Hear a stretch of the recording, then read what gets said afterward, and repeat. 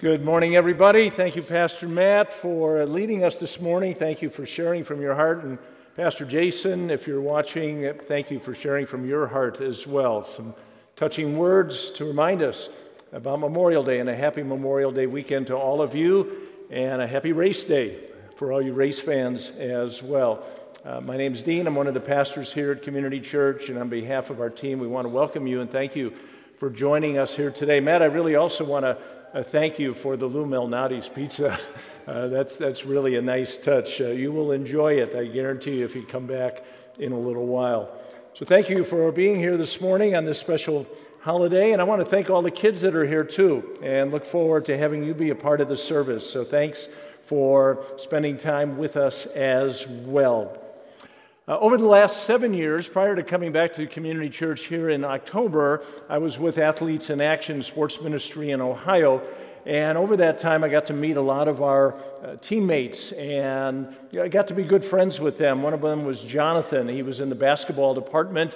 He met his wife-to-be, Lena, on a missions trip, basketball trip to Colombia, and we celebrated when they were married, and rejoiced a couple years ago when their daughter Sarah was born, and grieved with them recently when they had a miscarriage.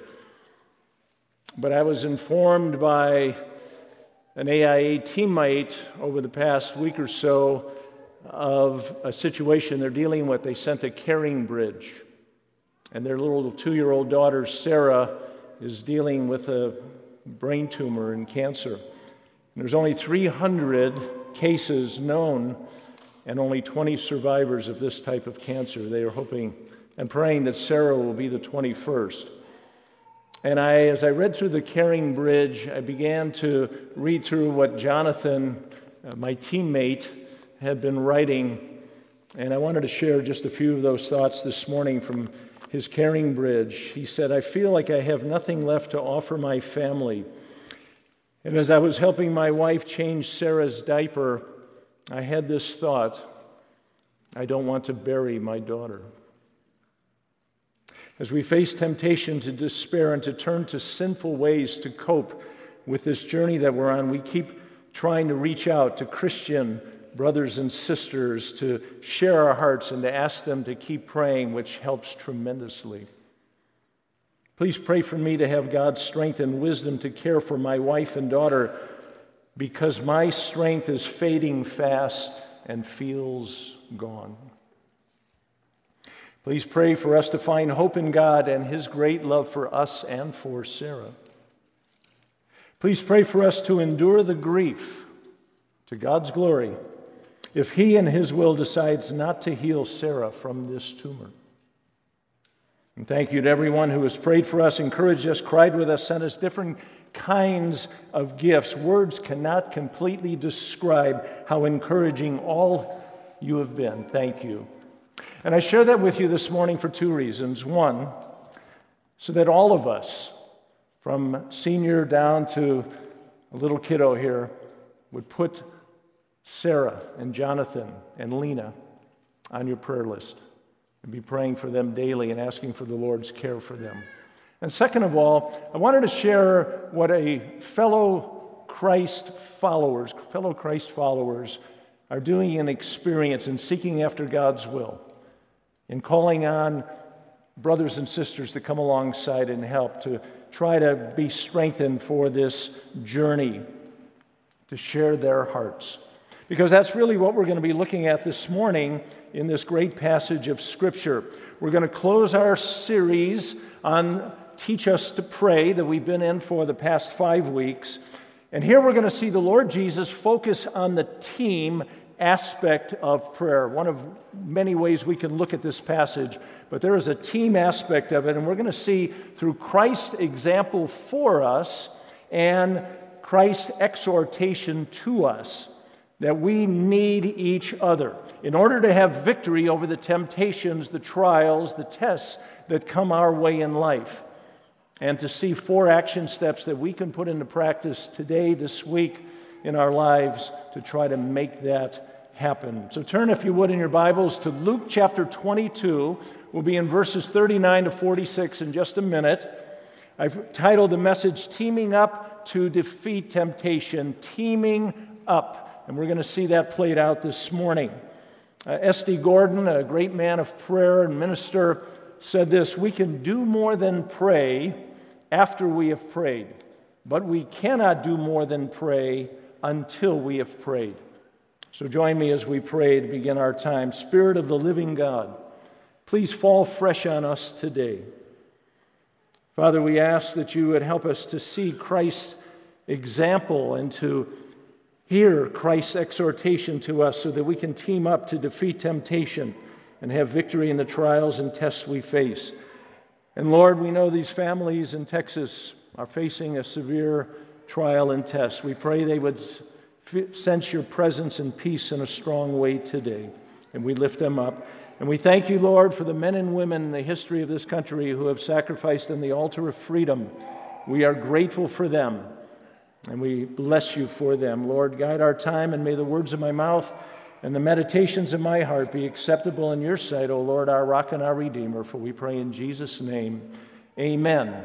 Amen. So let's look, first of all, Jesus' example for us, beginning at verse 39, chapter 22. It says, and he, that's Jesus, he came out and went as was his custom. I love that. This is a habit. This is a pattern of Jesus and his disciples' life, to the Mount of Olives, and the disciples followed him. They leave the upper room on this last evening. It's late on Thursday night, heading into Friday morning of the day he's going to be crucified. They're heading out of the upper room, and they're going into the Garden of Gethsemane, there on the Mount of Olives.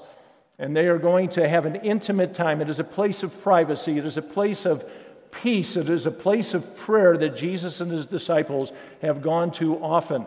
Now, it's interesting that this word Gethsemane means what? Oil press. And they used to take the olives there in the olive grove, the Mount of Olives, and crush the olives and produce oil. Kids, if you've got your little coloring things, maybe you can draw what an oil press looks like and try to picture that. And Jesus is going there, but we're reminded that as he goes there, it's significant because what? Jesus in this hour and in the hours to come is going to be crushed under the weight of our sin and the judgment for that. Isaiah, hundreds of years earlier, the prophet reminds of this in chapter 53, verse 5. Isaiah said, but he, looking ahead to the Messiah, Jesus, but he was pierced for our transgressions.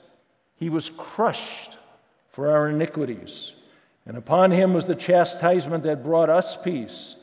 And with his wounds we are healed. So Jesus goes to have this intimate time with his friends for prayer.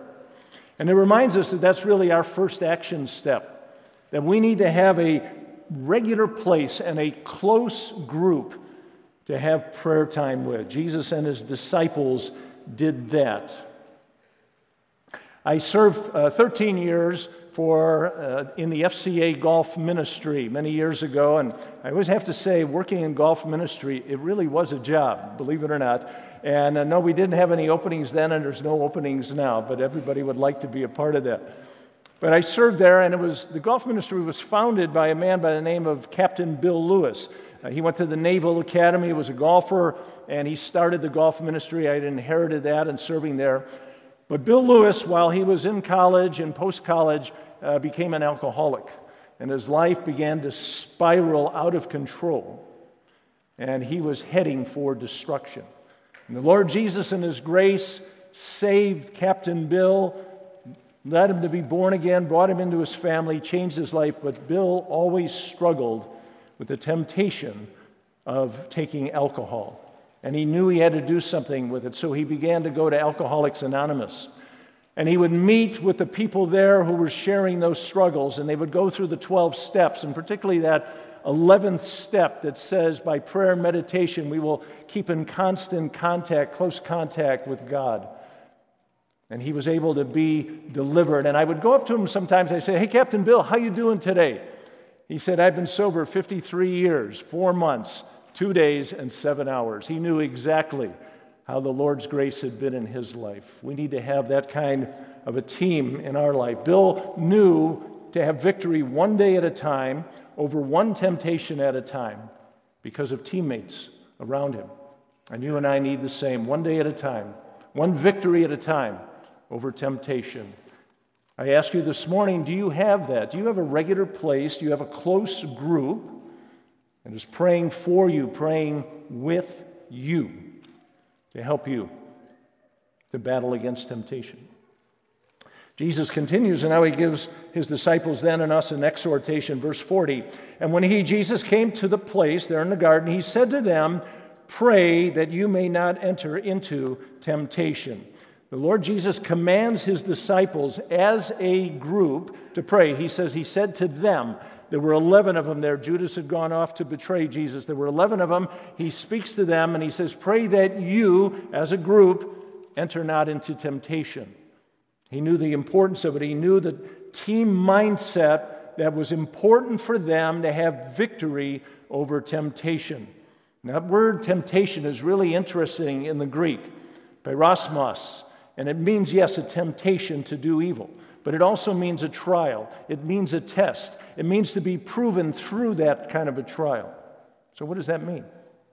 It means this, that from God's perspective, the difficult circumstances that we go through in life, the challenges that you and I face, are tests, are trials for us to trust God and ask him to deliver and gain strength from him. And then when we have that victory, we grow closer to the Lord in our spiritual life. But from Satan's point of view, it is a temptation not to trust God, to trust ourselves, or to embrace that temptation and that sin that may be a part of our life and to have defeat in our life. Jesus knew that was the battle that his disciples were facing and that Jesus was going to be facing in just moments. And so he wants us, and that's really the second action point for us, to pray for one another and to not enter into temptation. Not only do we pray for one another, but we need to pray that we each other don't enter into those temptations. The Lord Jesus wants us to care for one another, to guard against the evil one in our life, to recognize that our foe, Satan, does not make us sin. He entices us to sin, right? But he doesn't make us sin. We choose. We choose in a situation to trust God and have him deliver us, or to trust ourselves to be enticed and to fall to temptation. That is the battle that Jesus knows that his disciples were facing and that you and I face 2,000 years later. The Apostle Paul knew that, didn't he? Ephesians 6:12 says this, we wrestle not, we battle not against flesh and blood, but against the rulers, against the authorities, against the cosmic powers over this present darkness, against the spiritual forces of evil in the heavenly places. The Apostle Peter himself would write years later in 1 Peter 5, verse 8, your adversary, the devil, prowls around seeking whom he may devour. Kids, you might even want to draw a lion there on your page there, like a roaring lion is like Satan. I think about one of my heroes of the faith, Martin Luther. And Luther, in the starting of the Reformation that we're benefits of 500 years later, faced great temptation, great trials. And through that, he learned to count on God, and that's how he could pen the words of a mighty fortress. A mighty fortress is our God, a bulwark never failing, our helper he amid the flood, a mortal ills prevailing. For still our ancient foe doth seek to work us woe. His craft and power are great, and armed with cruel hate, on earth is not his equal. And though this world with devils filled should threaten to undo us, we will not fear, for God has willed his truth to triumph through us. The prince of darkness grim, we tremble not for him, his rage we can endure, for lo, his doom is sure. One little word shall fell him. I've been, in my life and service and ministry, I have needed a team to come around and pray for me. Betty, my wife, has been one of those teammates, and I know she prays faithfully, diligently, and having a team. When I worked for the FCA Golf Ministry, I would travel to many different cities and running Bible studies or doing events. And it was on my schedule to go to New Orleans.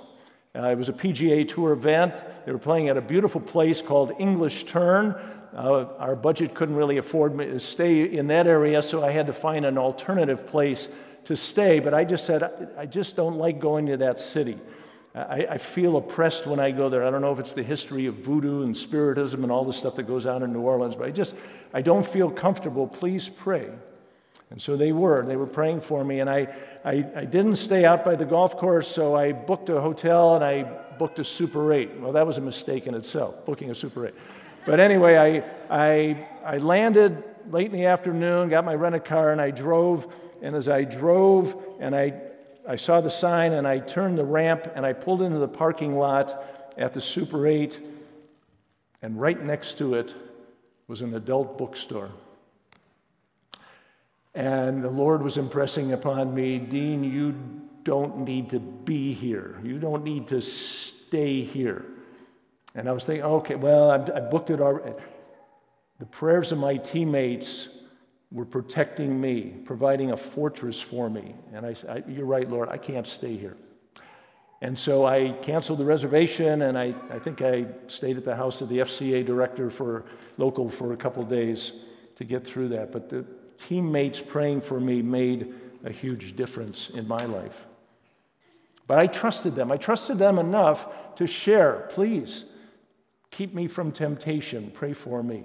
And we need to trust one another enough and have groups to be able to do that with, that we can share our deepest struggles and let them be praying for us. That's why our small group ministry here at church is so really important, because it provides a place for you a safe place to share the struggles, the concerns, the difficulties that you're having. We're reminded in Scripture in Hebrews chapter 10, it says, let us consider how to stir up one another to love and good works, not neglecting to meet together, as is the habit of some, but encouraging one another, and all the more as you see the day drawing near. We need to be able to bring that to our teammates. So let me ask you this, as you think about your life this past week, today. What are the temptations that you are facing in life? And do you have a team that you can share? Do you trust them to share and let them be a part of making a difference in your life? Jesus continues to give us an example, verse 41, and Jesus withdrew from them about a stone's throw and knelt down and prayed. In Mark and Matthew's account, Jesus leaves 8 of the disciples, said, wait here while I go and pray. He takes Peter, James, and John. So kids, maybe you can draw that. The 8 disciples in one area, 3, and then Jesus going off to pray. And Jesus goes off, and he had always taken this group of Peter, James, and John, an inner circle, with him in certain cases. They went up to the house of Jairus when Jesus raised the little girl, the 12-year-old girl, from the dead.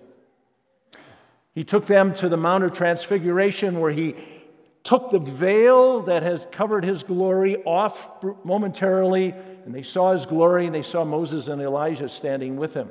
They had seen Jesus' divinity, but now they are seeing Jesus' humanity to the extreme. And he goes off a few feet away from them, a stone's throw away. They could hear him, they could see him.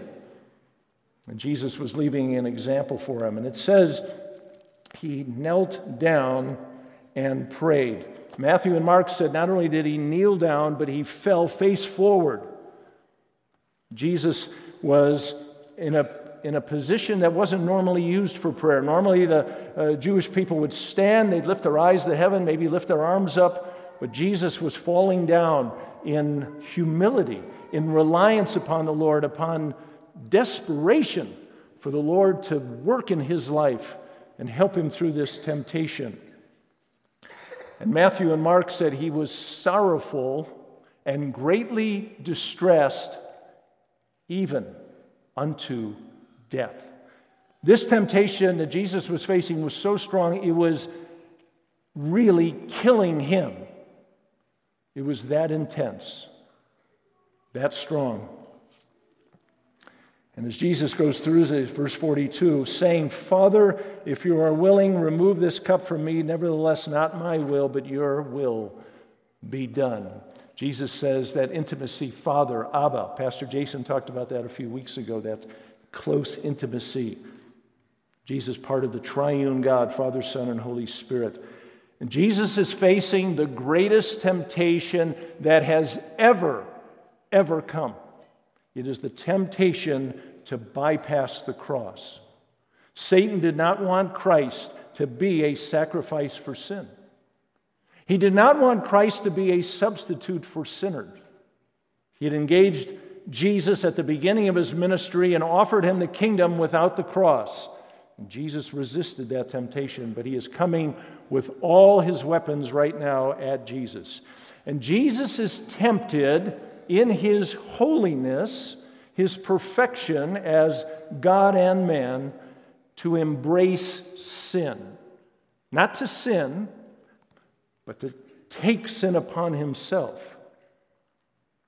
The Holy Spirit, through Paul, wrote in 2 Corinthians 5:21, God made him, Jesus, who knew no sin, to be sin for us, so that we might become the righteousness of God in him.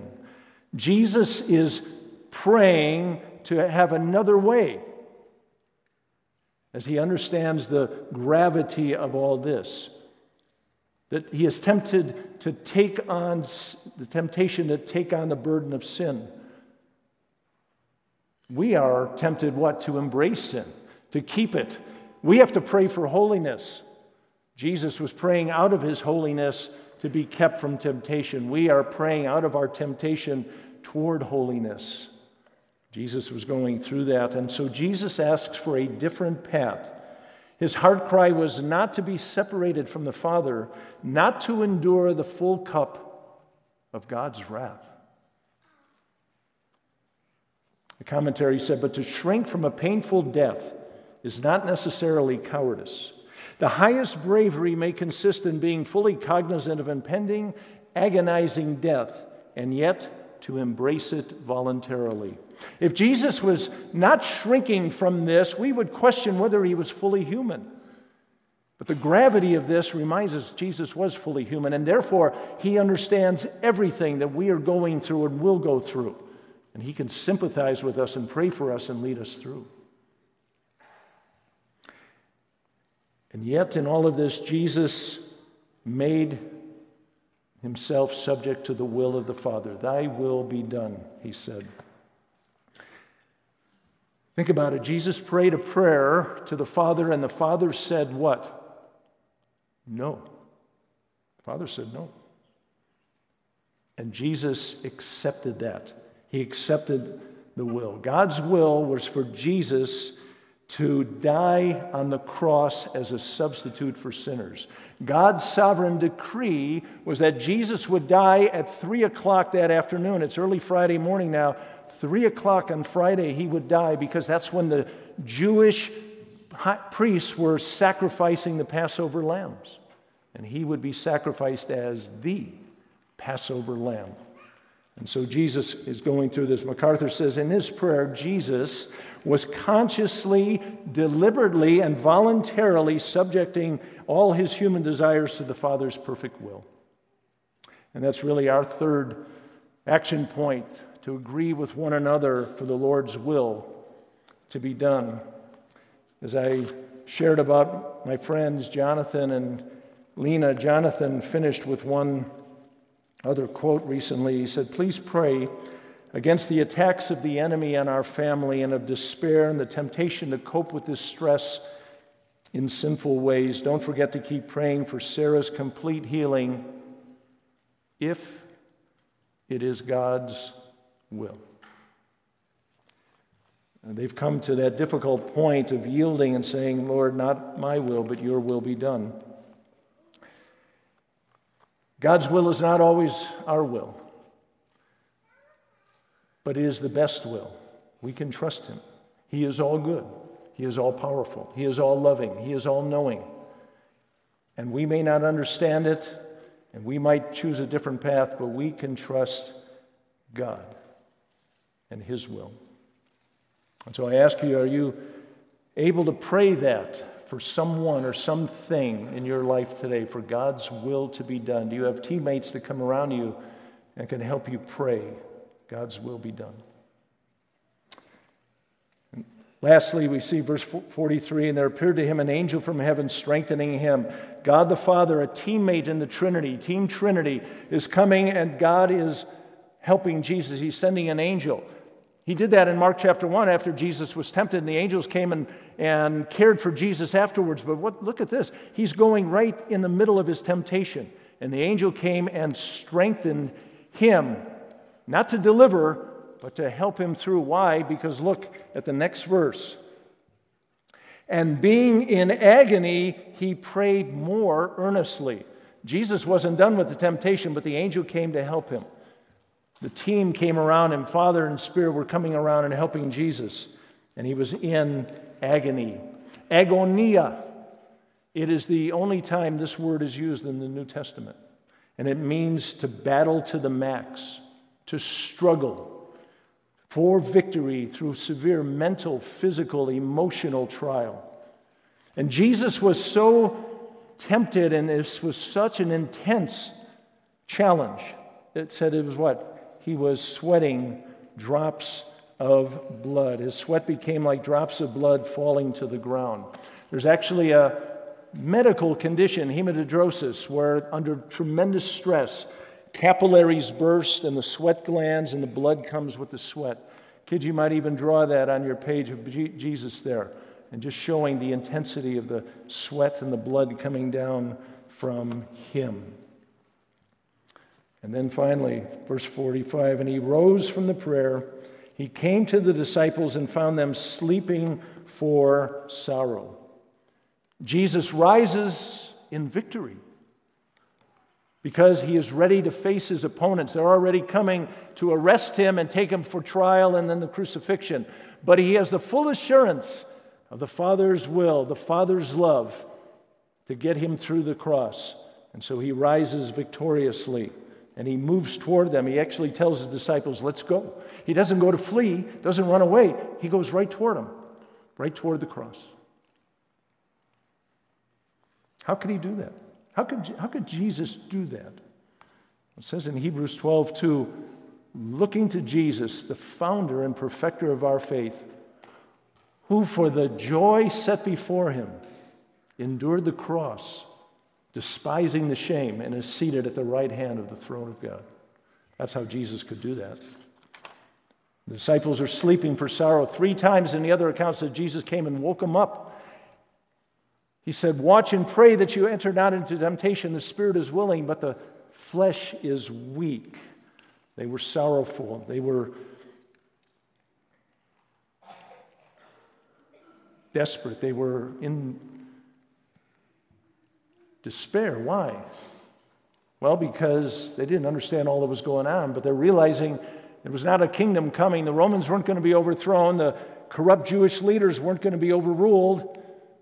Jesus was leaving them, wondering what's gone on these last 3 years to bring us to this point.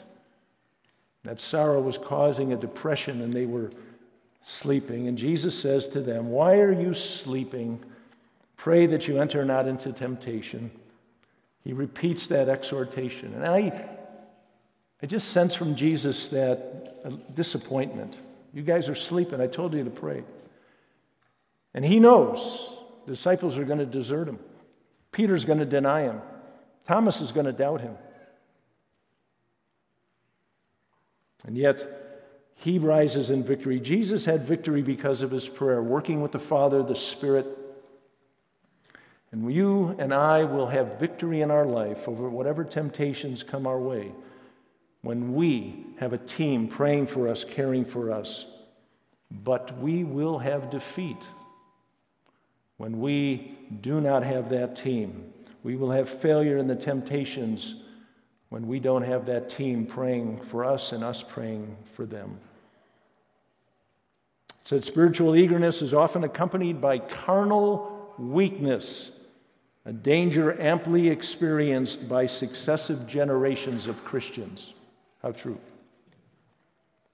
So lastly, I think we see from this that we need to stay alert and persist. Jesus said, keep praying, keep praying, keep praying. This past week on Wednesday, we had a a joy of having Pastor Telly Moraes come, and he visited us. He's been with World Renewal for 30 years, and you can see the photo there, and we got to pray for him for us, and we realized 30 years we've partnered together with him through the challenges, the trials, the celebrations, the highs. But the key has been to persist in prayer, and we've been able to do that, and he for us. And he's got some exciting ideas. We've got a couple of our own church going down there in a few weeks. Exciting things to be thinking about. For whom have you been praying for, maybe with teammates, that you need to persist, to realize that it hasn't happened yet, we haven't had an answer, but I need to persist. So we team up to defeat temptation, to have victory over the trials and tests of life. When we see Christ's example demonstrated here, when we hear his exhortation to us, we realize we need to have a regular place, a close group to pray with. We need to pray to not enter temptation. We need to be able to pray, Lord, your will be done. And we need to persist in that prayer. Will you do one or more of those action steps today, this week, and put into practice the victory that Christ gives us through prayer and prayer with others? Again, S.D. Gordon said, "The great people of the earth today are the people who pray. I do not mean those who talk about prayer, not those who believe in prayer, and not even those who can explain about prayer, but I mean those people who take time to pray." The psalmist says in Psalm 95, "Oh, come, let us bow down, let us kneel before the Lord our Maker." To close this series and to close this message, I'm asking you, if you're physically able, join me on our knees as we close in prayer today.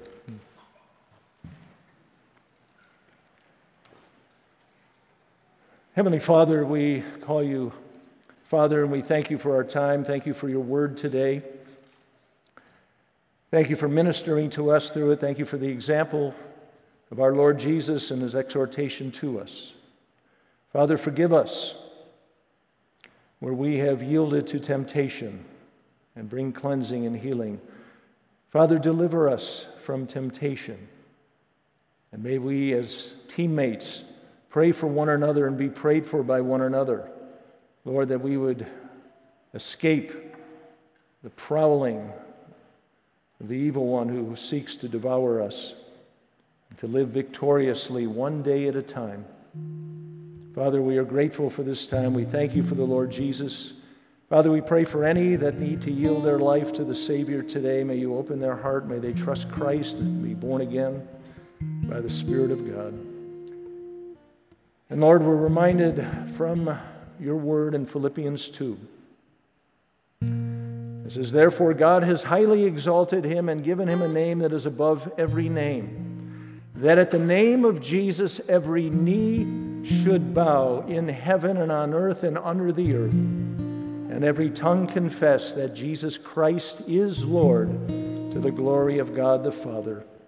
And we pray all this in Jesus' mighty and matchless and magnificent name. And Lord, we ask that you would prepare our hearts for communion now. For we pray in Christ's name. Amen.